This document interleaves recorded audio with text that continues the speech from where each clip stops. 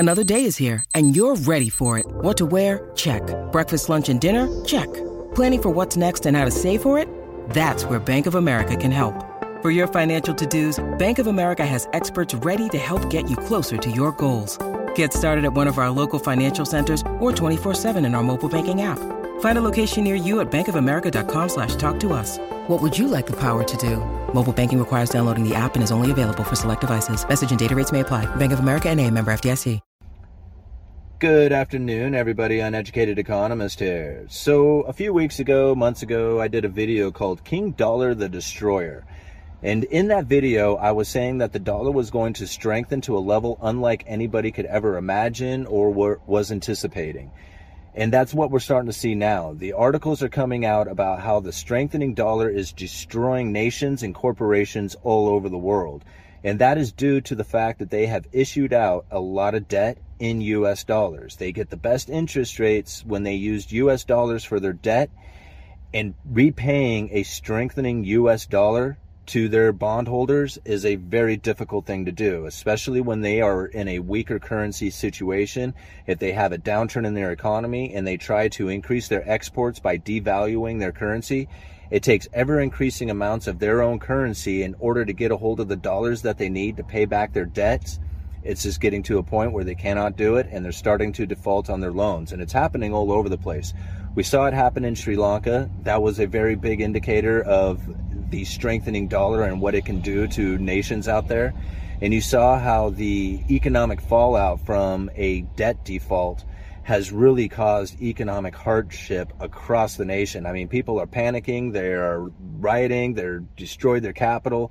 They're in bad shape over there. And if you want to see what an economic fallout looks like, just follow places like Sri Lanka and other places like, I think Pakistan's going to be really close to it. There's a lot of Asian nations that are really suffering the consequences from it. Take a look at the link I leave down in the description for you guys. There was a lot of traders who were not anticipating this. In fact, everybody had this inflation expectation that is running so rampant through the economy, especially here in the United States, that it's so difficult for anybody to ever see anything other than inflation from here on out, hyperinflation scenarios. But yet at the same time, you're seeing the stock market come down. You're watching, gold came down dramatically. We saw oil prices down under $100 a barrel. We're starting to find articles where the food inflation is now peaking out. They're finding that food is getting a lot cheaper. Well, I wouldn't say a lot cheaper, but it is coming down in price.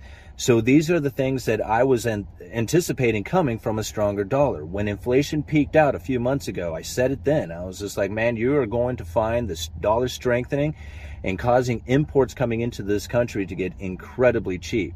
Now, we are sitting in a very peculiar situation when it comes to what the Fed funds level is doing to the interest rates out there, because it's so intuitive for people to think, okay, when the Federal Reserve lifts the interest rates, all interest rates go up from there. And if you have mortgages going up, like the interest rates that you pay on a mortgage, if that goes up, the capabilities of the buyer goes down.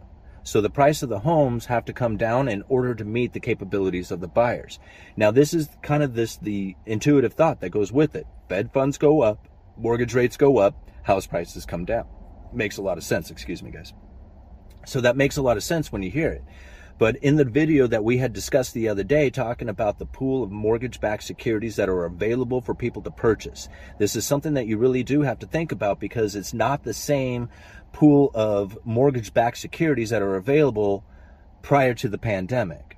When interest rates go down, refinancing really starts to kick into gear. People want to take advantage of those lower rates, and so what they do is they refinance their homes. When they do that, they are destroying the old loan, basically paying that one off and reestablishing a new one. When you reestablish a new loan, you are giving the availability for a new mortgage-backed security to be created. So if you're not familiar with mortgage-backed securities, it's basically like a bond that is backed by mortgages. So if you took a box, threw a bunch of mortgages in there and sold that box off, that's kind of like a mortgage-backed security. Well, when you have a situation where the interest rates rise, like we have seen over the last few months, when you have the interest rates rise, the rolling over of old debt into new debt, so taking advantage of the low interest rates and refinancing your home, that doesn't happen anymore. People just basically, why would you refinance your home? I mean, there might be some people who want to take out, like say they have 15 years left on their loan, they extend it out to 30 years, do something like that. That might be a case for some people to take, to refinance their homes. But for the most part, people only refinance their homes if they can get a better interest rate from it. So with the higher interest rates, refinancing of homes just isn't really that popular nowadays. And then the issuance of new mortgages, that has also diminished quite a bit. With the higher interest rates and the less home sales taking place, then there's less mortgages being written. That puts a situation in which that the pool of mortgage-backed securities that are available for investors to buy starts to shrink, starts to diminish by quite a bit. Well, if you have a situation in which that the interest rates on the safe and liquid assets of like U.S. Treasuries begins to fall, or if people are nervous about holding those U.S. Treasuries, there could be a situation in which that they are finding someplace else to try and find a guaranteed return. So like a fixed income return, typically you would find that in the U.S. Treasuries. That's where you would want to go. It's a guaranteed return, going to pay you back, zero doubt about it, zero chance of default. The money printer can go burr, definitely paying back these Treasuries. The only thing they can't guarantee is the purchasing power of it. But when you have U.S. Treasuries that have people very nervous about the short term, like they don't want to tie their money up for a year to get their interest rates, they're very nervous about a year, so they don't want to tie up their money for that long. But out there beyond 10 years, they're not so nervous about inflation. I mean, they are a little bit. There is some concern out there, but not nearly as much as they're very nervous about the short term. And it may not even be necessarily an inflationary issue that they're concerned about. They're just concerned about economic downturn. And if they tie their money up, they wouldn't be able to take advantage of that economic downturn. So basically, during a recession, everything goes on sale. But if you had taken your money and you had put it into bonds, now you have tied your money up for a year or more, or less, depending on what kind of bond that you had purchased. And then if you have a situation in which that the price of everything, like during a recession, all of a sudden you have everybody's luxury items going on sale, like they're selling their cars off, they're selling all their toys or gadgets or, things that they had purchased. Even comes to like secondary properties or stocks or anything else out there, trying to get out of those positions to get a hold as much cash as they can, because they either need to pay their debts or they need to pay for a cost of living or something. And you have this economic downturn happening. The liquidation of just about everything starts to take place. Well, the only way to take advantage of that liquidation is to be already in cash. Now, if you had tied it up in a treasury and this scenario happens, then the price of treasuries start to fall and the yields begin to rise. Well, if the price of the treasuries start to fall and you have tied your money up in those treasuries, now you have to wait for that year in order to get your capital back, in order to get your, what you have put into it, and your interest rates, right? The yield off of it. So tying your money up even in a treasury, like the safe and liquid asset of a U.S. Treasury, isn't necessarily the safe and liquid asset if you're looking to try and convert it to cash immediately. So the price of those bonds do adjust. And if you had purchased one of these bonds right before the recession kicks in, well, then you're probably going to end up losing money trying to sell that bond, or you're going to lose out on time because you're going to have to wait for it to mature. So when that happens, you have people who are nervous about tying their money up for the short term. Well, on the longer term, those U.S. Treasuries don't pay nearly as much as, say, the shorter term does, so they're a lot less attractive to the investor out there. But when you look at the mortgage-backed securities, well, those are up at 6%, and the price of them had dropped dramatically since the Federal Reserve had lifted the interest rates. So now that you have investors who are attracted to that fixed income coming from the safe and reliable bet that most people will make their mortgage payments. Now, that isn't always the case, and a lot of people are still nervous about the mortgage-backed security market, considering what had happened back in the 2008 financial crisis.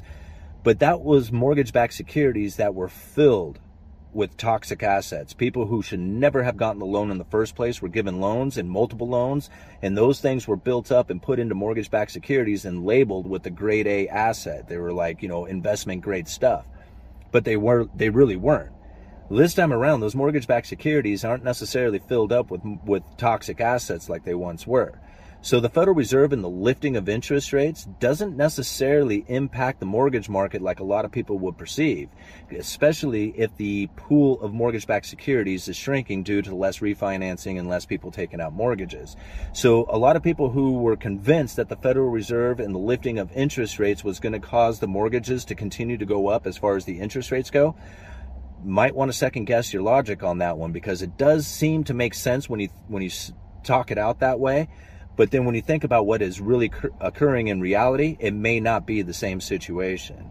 So anyway, the Federal Reserve and the lifting of interest rates may not cause interest rates across the investment assets to all go up like you would anticipate.